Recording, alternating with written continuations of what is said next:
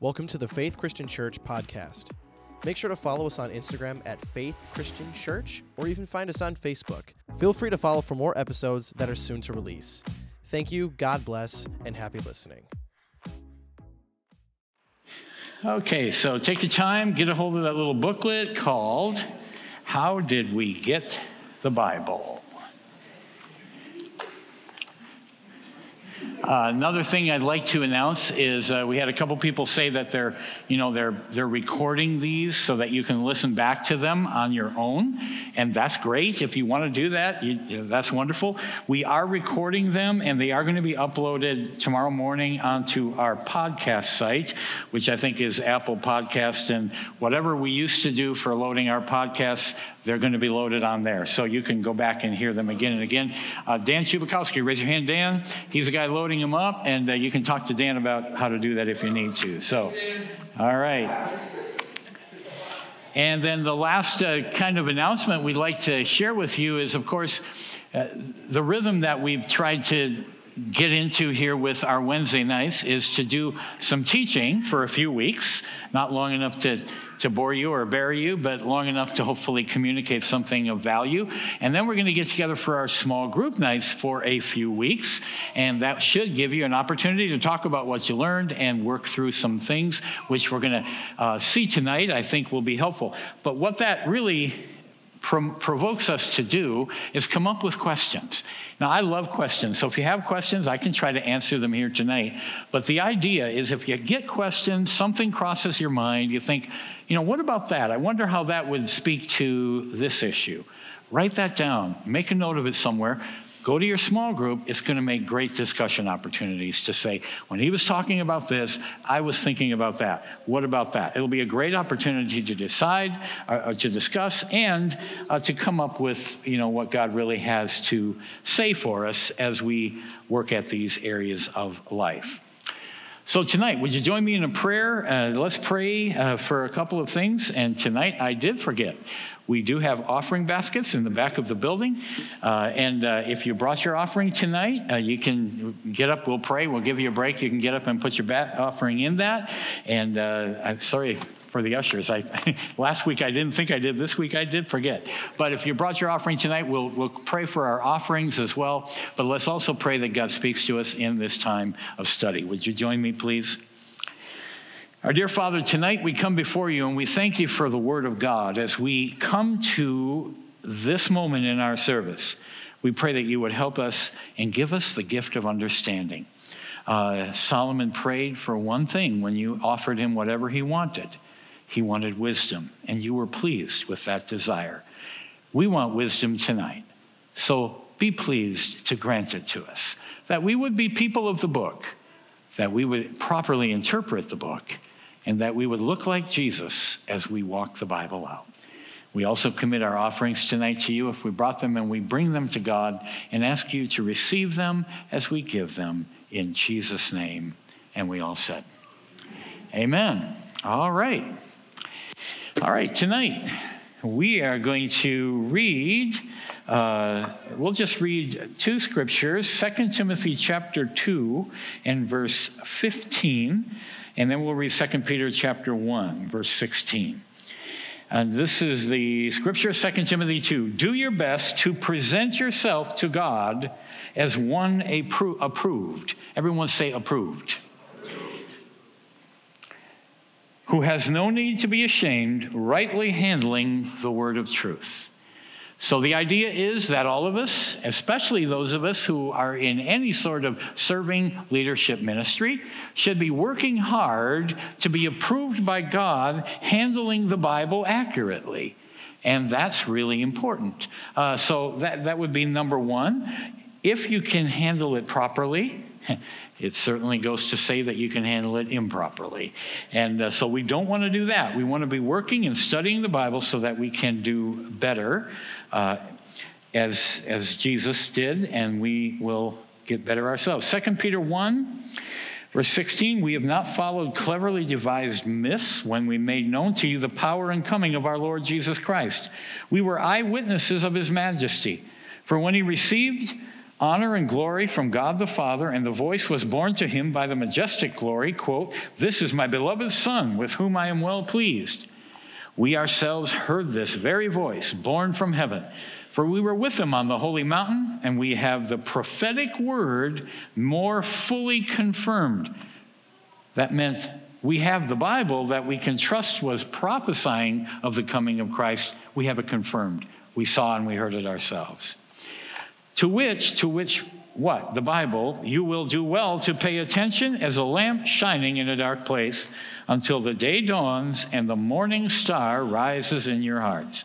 Knowing this, first of all, no prophecy of Scripture comes from someone's own interpretation. For no prophecy ever was produced by the will of man, but men spoke from God as they were carried along by the Holy Spirit. So those are a couple of our scriptures tonight. And I think last week we talked quite a bit, and I gave you a lot of information about how we got the Bible, manuscripts, translations, things like that. Tonight we're going to get into a little bit more about what to do with our Bible. And I want to start right off with this statement and giving us some tools. Here's a statement. Our question, how do we determine God's will from the Bible? How do we determine God's will from the Bible? Now, when I ask that question, I'm thinking about a specific will about a specific subject. We're going to do a couple sample ones here tonight just to have some fun with it. But all of us have questions. You know, we sang a song about they have questions and you're the answer. The world's full of questions. How do we know? What is God's will? You bring up a subject, you can find God's will from the Bible. But it isn't always, and I'll tell you what it never is. It's never just close your eyes, thumb through the pages of the Bible and stick your finger, got my answer. It does take a little work. Now, there are church denominations and that will tell you that studying the Bible, interpreting the Bible is not for the lay person. That should be left to pastors and trained people. You should just listen to what they say and be dependent upon their learning. I would disagree with that. I would say that anyone should be able to determine God's will from the Bible. That being said, there is great value in having leaders and people that you can go to who are studied and who work at it. So there's a balance there. But we can determine God's will from the Bible. How do we do it? So I have a simple guide that we're going to look at tonight, and it is this. Use this guide as a tool. If you're going to write anything down from this class or remember it, remember these 3 points. Number one, there are three steps to finding God's word in the Bible. Number one, what's the issue? And then ask yourself this question. Is there a direct commandment in Scripture that addresses this issue? Everyone say direct commandment. That's the first thing. If there's a direct commandment in the Bible, you kind of got your answer pretty quick. All right? Number two, is there a clear example? Is there a clear example, either good or bad example? If somebody did something bad and God was really displeased with it, that would be an example too. Is there a clear example? Because sometimes there's not a direct commandment. I made a silly statement last week when the people challenge obvious things in the Bible. I said, well, the Bible doesn't tell you to brush your teeth or comb your hair or, so how do you know you should do that? Well, a direct commandment. Number two, a clear example. And then number three, an inference. Everyone say an inference. Okay? So you're going to want to remember those. Each of these, 1, 2, and 3, should be taken on a sliding scale of importance. Okay? I want you to remember, we're going to work at it, but they should be taken on a sliding scale of importance. In other words, a direct commandment would hold more weight than an example, and an example would hold more weight than an inference. Okay? I want you to just follow that through. So, everybody got the 3? Think you got it figured out? All right. So we're going to talk about some tonight, kind of fun. We'll start with silly ones. We'll come up with more obvious ones, and then we'll leave you with some more complicated ones that you can go home and talk with each other about. So, first of all, let's do a simple one. Almost silly. We've all heard the stories. There's a 0.001% of the world's population has all the money in the world. And all the rest of us are poor and paupers, and you know how that whole thing goes. So, hey, I'm really poor. That guy over there is a billionaire. He doesn't need all those cars, and I don't have one. God surely cares about me. That guy's a devil worshiper. God wants me to have a car, and he has extras. I'm going to go help myself. Is that the will of God? Well, it makes sense, though. Doesn't God care for the poor? Does God promise to provide for all my needs? Aren't those things in the Bible? I'm playing with you here, but let's not just rush through it, okay? So God cares for the poor. The wealth of the sinner is laid up for the just. That's what the Bible said in the book of Proverbs. I know you know the answer, but how could we determine if my preface is God's will? Is there a, number one, direct commandment? Yes. Where would you find that? Exodus. Where are we at? I heard it. Exodus 20. And it says, thou shalt, let's say it together. Thou shalt not steal. One of the 10 commandments. Direct commandment, and a real serious one, because it says that God himself carved it in the stone wall of Mount Sinai with his finger. Pretty serious about that one. Would you agree? So no, I don't go get to steal the billionaire's car and drive it along and say, God told me to have it. So don't have to do a lot more searching than that to determine God's will. He doesn't want me to steal from people. That's a direct commandment. Even if it seems unfair, on and on it goes. All right, so that's a silly one. You knew the answer to that one, and you know all of that. Evidently, there are people and governments of the world. Communism is based upon the theory that it should be equal for everyone, and that's not my point, but that's another world. All right, let's do another example tonight. And this is easy. It's an easy conclusion, but I think you'll be surprised that it's not as simple as you might think. Who here has ever been sick and gone to a doctor for treatment? Raise your hand. Everybody, probably. Probably a number of us, had we not gone to doctors for treatment at some point in time, wouldn't be here tonight. But that's probably very true.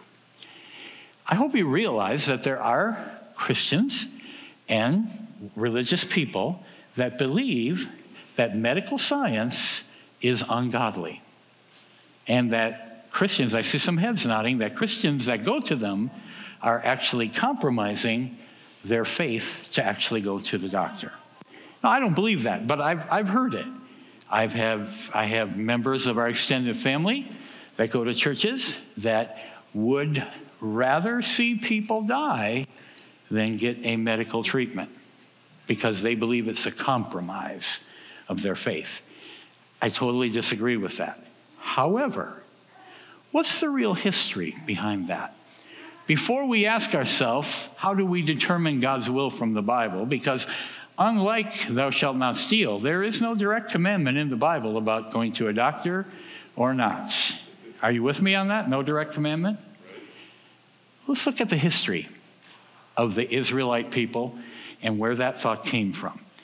Exodus 15:26 said, if you will diligently hearken to the voice of the Lord, be careful to obey all of his statutes, do all the things that I tell you to do. If you do that, God said, I will not put upon you any of the diseases that I put upon the Egyptians. That's in the book of Exodus because Moses was leading people out of Egypt. They crossed the Red Sea. They no more than got across the sea, and God told them this. Be careful to obey what I tell you. I won't put any of those diseases on you remember the Egyptians, they got sores, they got plagues, they got all those things in Egypt. God said, I won't do that. And then here's the phrase you all know. For I, the Lord, am your physician. If you've ever heard the phrase in the Bible, Jehovah Rapha, I am that I am, your physician. So why did he say that? Egypt, according to archaeological study, was actually very advanced in medical science. Ancient Egypt. Ancient Egypt connected all their medicine with all of their idols and false gods.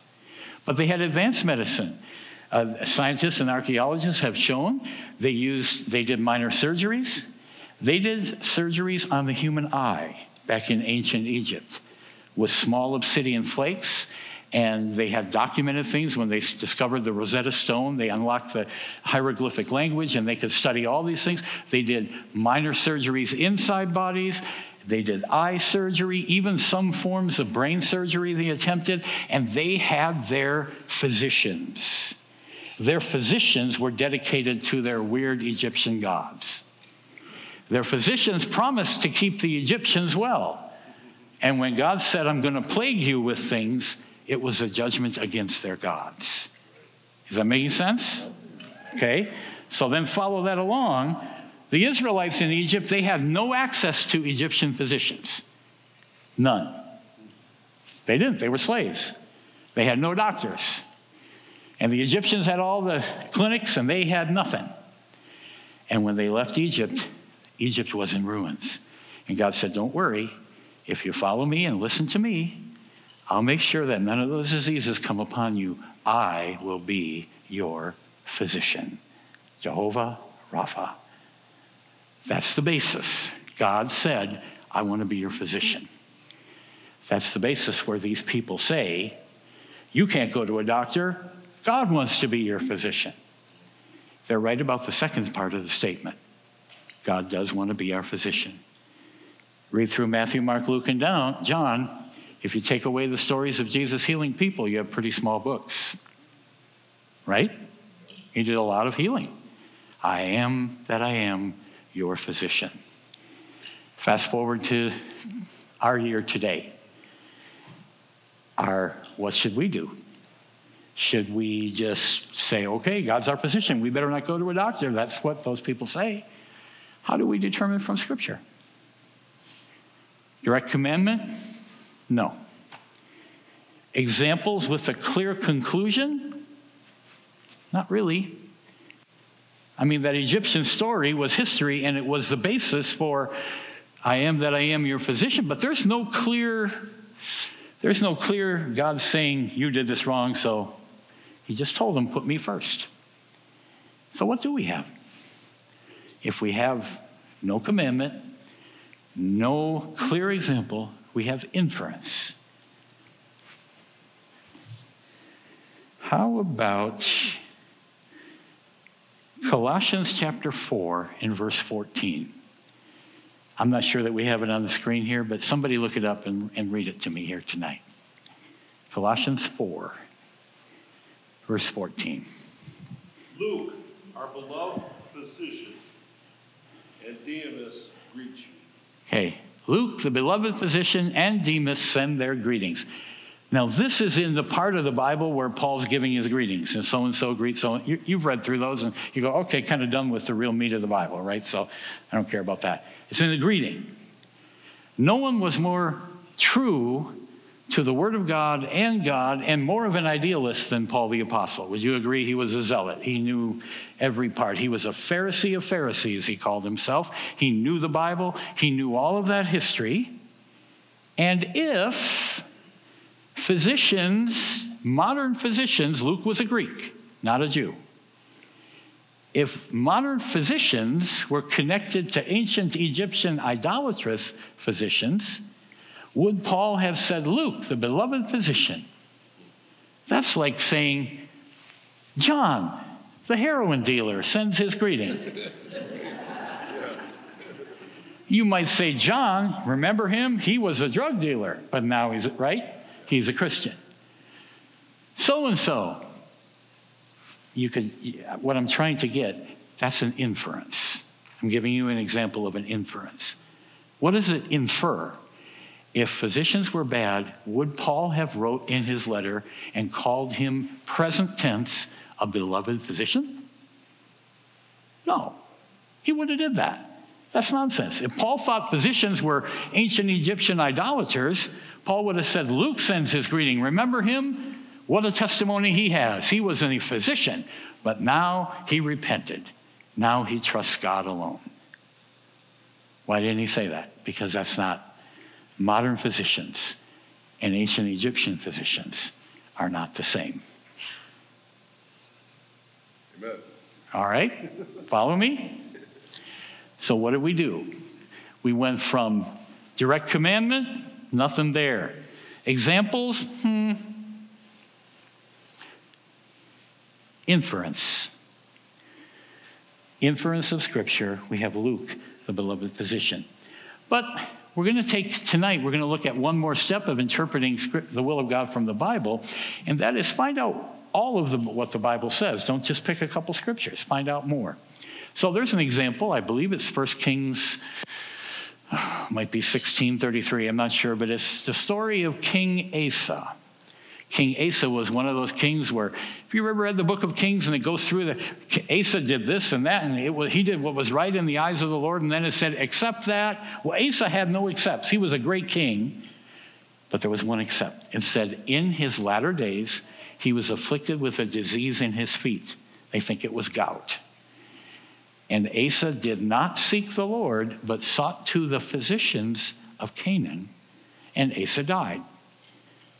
That is an example, but the inference was he didn't want God. He wanted the pagan physicians from Canaan. Said he died. Not a good example. I do have, so follow me so far. I want you to think this through. I don't want you to just, whatever you say, Pastor Paul, I don't want you to assume something. James chapter 5, verse 16. Is any of you sick? This is pretty direct commandment. Let them call for the elders of the church. Let them pray over them, anointing him with oil in the name of the Lord. And the prayer of faith will save the sick, and the Lord will raise him up. And even if he's committed sins, they will be forgiven him. That's a direct quote of the New Testament. Factoring in all those scriptures, I'm going to tell you what I believe and what I think we should believe. I think we make mistakes by going to physicians before we even give God a chance. I don't think putting Jesus first is ever going to get you in trouble. Now, does that mean you can't take an aspirin without, praying and waiting for 24 hours? No, that's not what I'm saying. But if I had something serious, and I've had plenty of them, and a lot of you have been here, I'm right up here saying, I want to be anointed with oil. Why? Because I'm giving God first crack. Before I go in, and I try everything possible only to find out the doctors say there's nothing I can do. Will you pray for me? How about pray first? Right. Amen. I think that's a good conclusion from putting all these scriptures together. We kind of threw them all at you. Now, I know that this isn't like life or death matter. I'm trying to give you an example because there are other issues like that. And it's important to take some care and not come to a crazy conclusion of what God really wants with us. So I would say, if you're sick, pray first, not as a last resort. If it's not going well, my wife woke up real early in the night Tuesday morning, not feeling well, probably has influenza, miserable, the whole thing was not good. So you know what I did? Feeling around in the dark in our bedroom for my little bottle of oil. I said, honey, we're going to kick this thing out right now. What are you doing? I'm going to anoint you with oil. She's in the dark bedroom. I'm rubbing oil on her head in the name of Jesus. We are taking... you can laugh about it, but I'd rather pray first than let her be sick for 2 weeks and come back to you and say, please pray for Doreen. She's so sick she can't live. Why not pray first? And if she was sick and my prayer's not getting answered, I'd go right to the doctor. They get her help.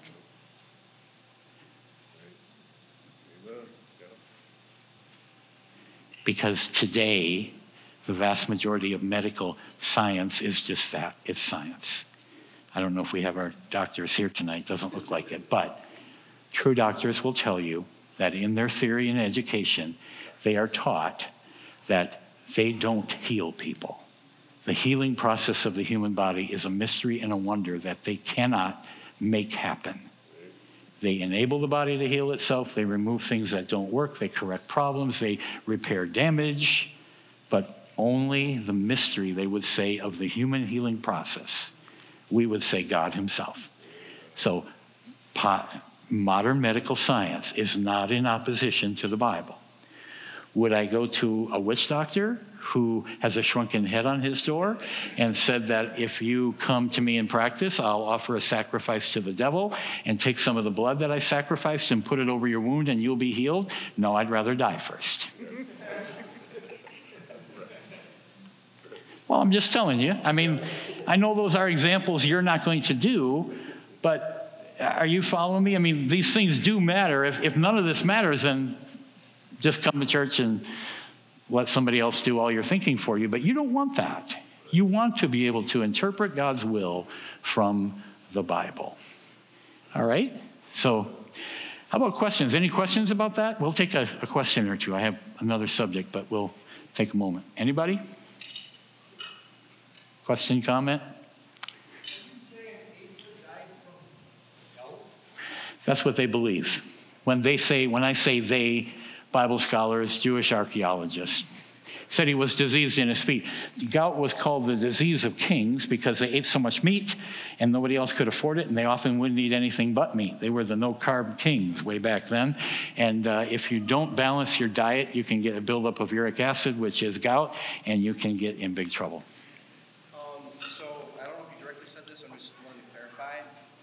Said, so, I mean, if there is no direct example or direct commandment, that is what inference that is used as. Yes. Not yes. In place of. Not in place of, no. Direct commandment, thou shalt not steal. I don't need to be praying anymore about anything. No, don't do it. Examples.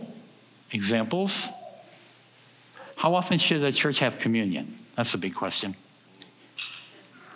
The Roman Catholics have communion every single time they have a Mass. We have it about once a month. There are churches that have communion twice a year on Passover and one other day. Who's right? No commandment. Jesus said, as often as you do it. Yeah. Doesn't that imply you get to pick? Yeah. So there's no commandment. Is there an example? Well, the example was they broke bread together and ate their meals together from house to house. Probably more often than less often. You see what I'm saying? It's not a direct commandment, so this is what churches do. You do realize this. They go and say, oh, Bible says right here, you have to do it this way. All these other churches are wrong. Our church is the only one right. You need to come to our church. They're the devil's church. And it's just not a good way. But I'm giving you a little protocol in your life for how to interpret God's will from the Bible. Any other questions about that? Yes, sir. COVID, now, there are precautions we should take. Yep. A lot of times people use the argument that God's will and God will take care of you, and if you do not take any precautions. Good point. Well, he asked about the COVID precautions and, God will take care of me. I don't need to take precaution. So I would say two things. Number one, COVID is a hard example because right from the start, after about 7 days of actual learning about it, it became a political argument. And it was just people finding ways to get mad at other people. But, it's reasonable and considerate. The Bible says prefer one another. I did some mask wearing. I wasn't a big king of masks. It didn't do a lot for me. Wasn't sure how much good it would do, but I did it, and you know why? Because the Bible says prefer one another above yourself. And there are people that it meant a lot to. And you know what? Great. And secondarily, I don't want anybody to get sick. I had COVID. I was really sick. I don't want to share that with anybody. That would be mean. So do what you will, but in any case, love one another. Be considerate of others. Those are things that would be that. But, if you feel like, I have faith, I can go into somebody's room that has smallpox and, it won't matter. I know it doesn't exist anymore. If I want to do that, I can do that. I have faith. Well, then I guess take the chances. I don't know. Just make sure that it's real faith and not just John Wayne cowboy Christianity. And there's, that's my thought. I don't think God values that so much. All right, we're going to go on to another thought, but there is an issue that is much more difficult for churches to process. What about the scriptures that talk about women being in ministry? I'm not going to tackle that all tonight, but I will tell you this, and it leads us into our next discussion. There are scriptures in the Bible that, well, the next discussion is this. When you're considering an issue in the Bible, do not just pick one or two scriptures, and that's the only ones that you look at in the Bible, even if they're clearly written. If there's two scriptures that say one thing and 50 examples that say another thing, it's entirely possible that we're missing something. I believe that to be true about the women question. There are two scriptures in the Bible, and no church practices them because you'd be mean. You'd have to have ushers with duct tape for every woman's mouth, because it says clearly, let the women keep silent in the church and not speak. Yeah. You're going to get yourself in more trouble than you're ready for here tonight. Why do you think I don't want to do this all tonight? Women keep silent in the church. I don't allow a woman to speak. I don't allow her to do anything. She should be clothed with shamefacedness. King James shamefacedness, you know what that is? You meet a man, you don't look him in the eye. That's Muslim stuff. So here's the question. Those are two. Jesus practiced no such thing. And we think, wait a minute. Are we missing something? The issue of head coverings. Women have to have something covering their head when they pray. You're acting really naive, but you've all heard this, and you've been in churches where people tell you to do that stuff. Paul wrote that. Paul was Jewish, a Pharisee. Some of you have been to Israel with us. You go to the Western Wall where you're going to pray at a holy Jewish site. They don't make the women cover their heads. They make the men cover their heads, because the Jews say a man in God's presence should cover his head, symbolizing he's under God's authority.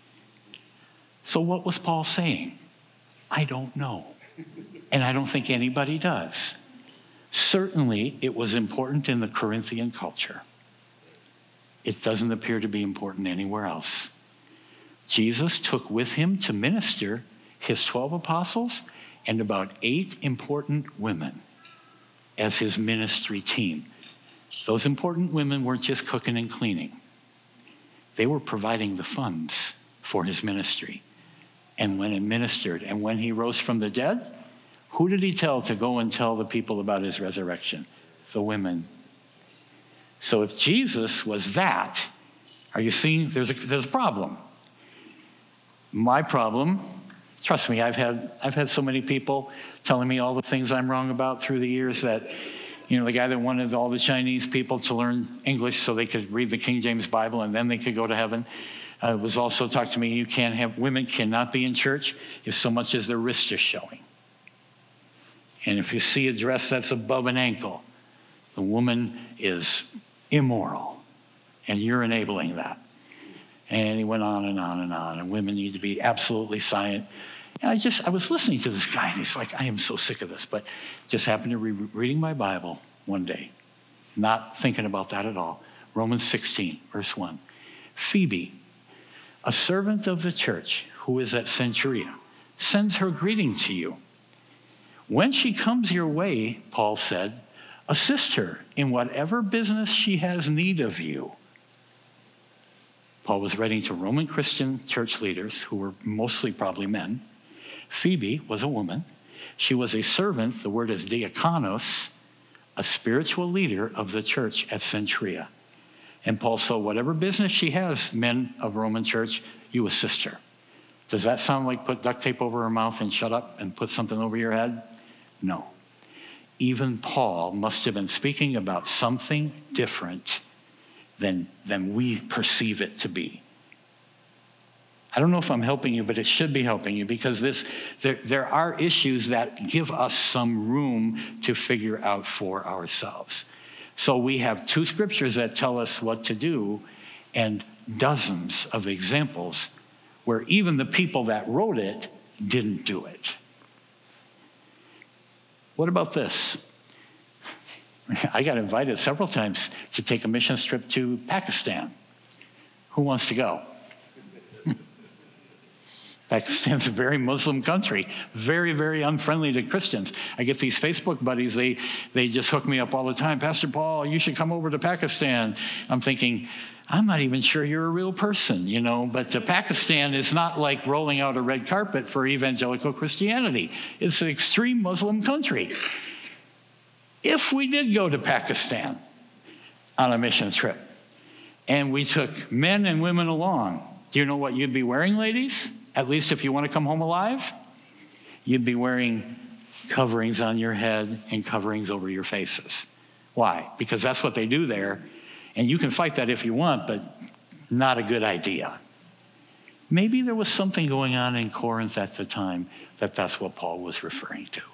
Because it wasn't Jewish. Jews had no such custom. All I'm telling you is it was likely something more cultural than universal. I'm not sure I'm making any friends tonight, but I hope... I think that churches all across this country believe this, or they would not let women speak at all. But they're just afraid to address it at all, and I think it's okay to address it. I would say that in the context of a home and marriage, if you're going to marry a husband, women, then in your home and marriage, your husband has the authority and the final say. And if you don't like that, don't get married. Stay single, great. But that I would stick to as a direct commandment. The example of women ministering, Mary Magdalene, Mary, the other Mary, Salome, you can go down a big list. They were all famous Christian leaders in their day. Phoebe, others. Aquila and Priscilla were both teachers of the Word of God. Paul used Aquila and Priscilla usually, but sometimes he said Priscilla and Aquila. That would be like saying Paul and Becca, Becca and Paul. Paul and Doreen, Doreen and Paul. Who's pastoring? Paul and Doreen, Doreen and Paul. You wouldn't say both names interchangeably unless they were both preaching. That's example. So, I bet you'll talk about that in your small groups, so we'll leave that one go just a little bit, all right? Couple of thoughts, important, and we use them already in these studies. Before taking one scripture on a subject, please look up all the scriptures that speak to the subject. Everyone say, look up all. Before you just go off on your horse riding into the sunset feeling like you've solved all the problems because you found your scripture, look them all up. Okay, realize there's more to be said than just one thing. And if you're listening to somebody preach and they're harping away on that one scripture and it really sounds great, ask yourself, hey, before I make some radical adjustment here, what does the rest of the Bible say? Through the years, have listened to so many things. People say, well, so-and-so said this, and it's great. And I thought, do these people ever read the Bible? That's not all the Bible says. There's lots more things in there about these subjects. Be diligent to present yourself a workman approved by God, handling the Word of God correctly.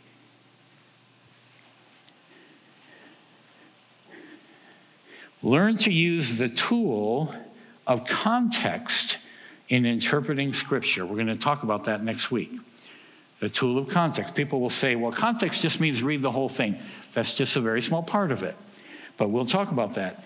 And then deal carefully with the problem scriptures that don't seem to make sense, like the woman don't speak at all. Deal carefully with those. Don't just read them and go, oh, okay.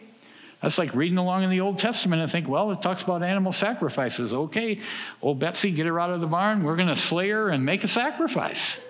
No, you're not going to do that because there's more to be said in there than that. So all of that's important, and I think we did that.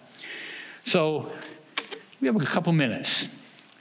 Next thing I want to help you to do is properly interpreting a passage of Scripture.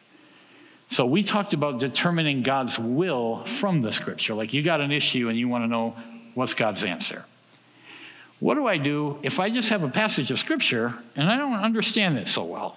What do I do with that? How do I interpret a passage of Scripture? 3 points. Hopefully write these down. We can revisit them a little bit next week. Number 1, find out, what does it really say? Everyone say, what does it really say? What does it really say? In order, before you do anything else with it, before you think, whoa, I don't agree with that. First of all, it isn't really important that we agree with God. He's right. So, okay. But before you run off to think, well, we gotta change things. I just read that. Find out, what does it really say? Number 1. Number 2, what does it really mean? What does it really mean? And lastly, how do I apply it? We'll stop and we read it, consider about 3 seconds, and okay, I'll do this. What does it really say? What does it really mean? How do I apply it? I'm going to give you another quick example. This is one of my favorites just because I think the wording is well hidden and beautiful if you dig it out. It's the story of Luke chapter 22. It's the story of Peter on the night of the Last Supper. Probably the worst night of Peter's life. He's at the Last Supper with Jesus, and Jesus is troubled, serious, and he goes to his disciples, all of you will forsake me tonight. You're all going to go your own way. Peter, who always was the one speaking up, not me, Lord. Maybe these other guys will, not me. I'll die with you. Really, Peter? Here's what he said.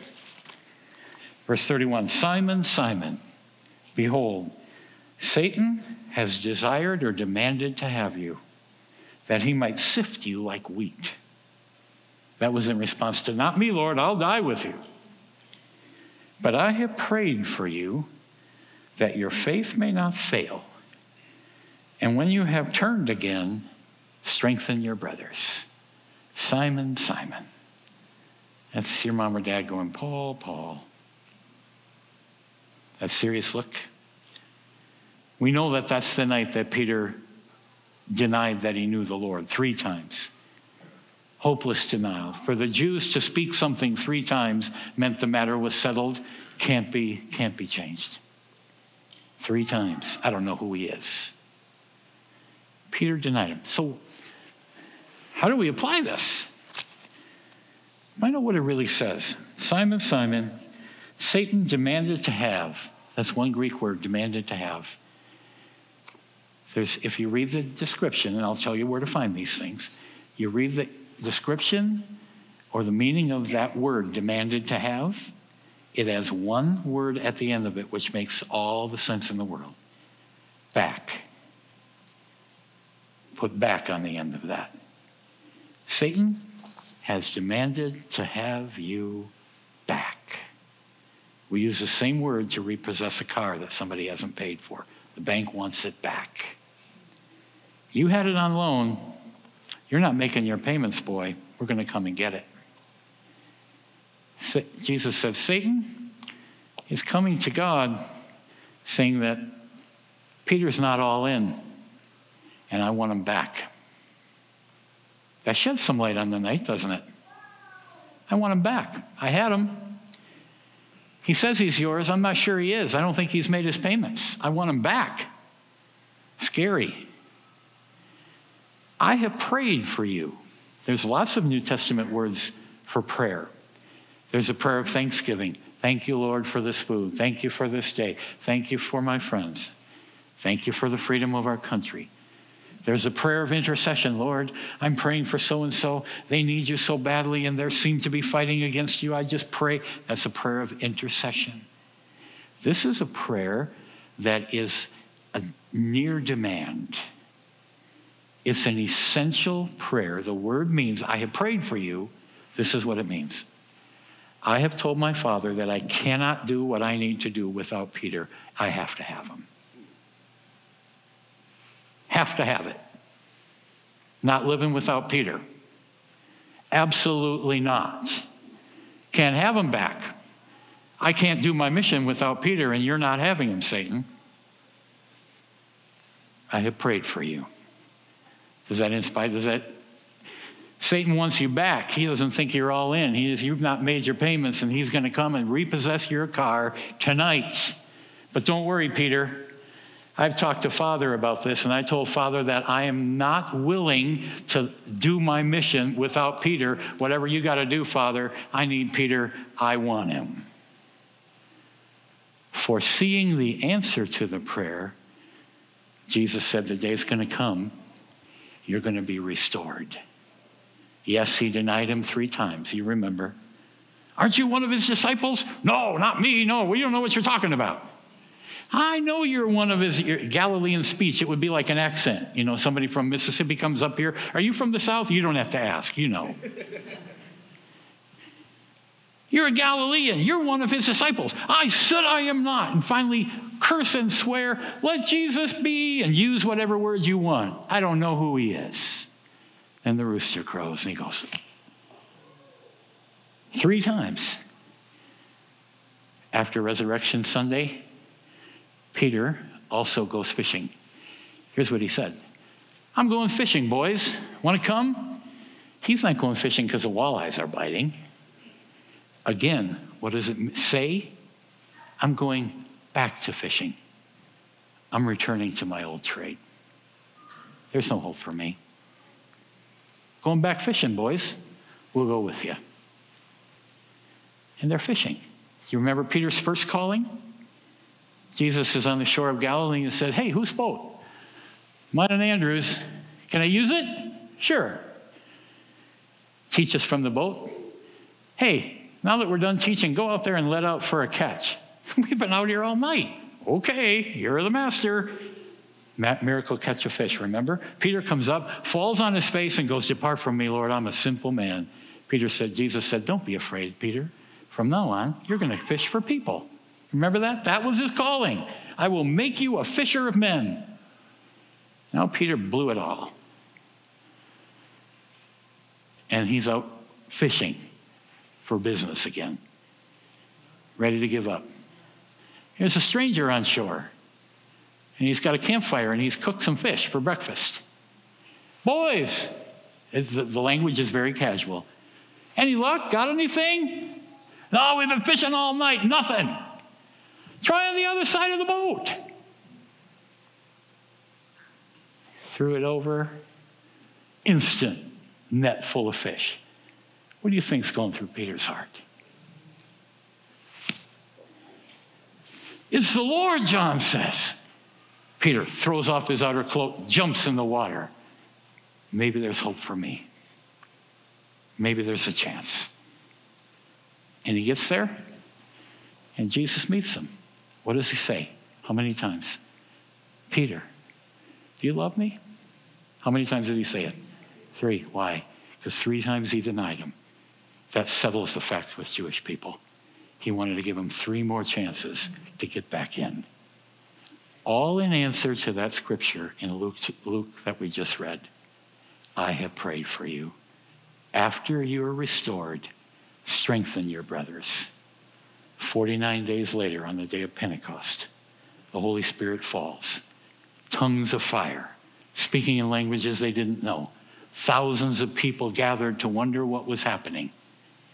Who stands up to give the answer? The man who cursed and swore that he never knew him. He stood up, and you know what it says? In credit to his friends, the other apostles stood with him. We'll stand with Peter. We're all sinners. He has as much right to speak as any of us do. So there's an example. Find out what it really means and what it really says. And I have some helps for you, and we'll close with it. What can you do? How do you find out? Here are some resources. I asked a lot of people what they liked best. Resources that you could get on your phone, your computer, or just use. It's a great app called the Blue Letter Bible. How many of you use the Blue Letter Bible already? Just a handful. Blue Letter Bible. How do you know all these Greek words, Pastor? Well, I studied a lot, but you can cheat and just go to the Blue Letter Bible. And you can read Luke 2:20. You can find any passage of Scripture. It'll give you the English word, the Greek word, and it'll tell you what it means. Just don't read the first meaning. There's usually 3 or 4 definitions of that word. Read them all. Blue Letter Bible. Keyword Study Bible. I have one of those. That's my favorite. I like old books, and this is a same thing. You go through, there's little letters by all those words in the Bible.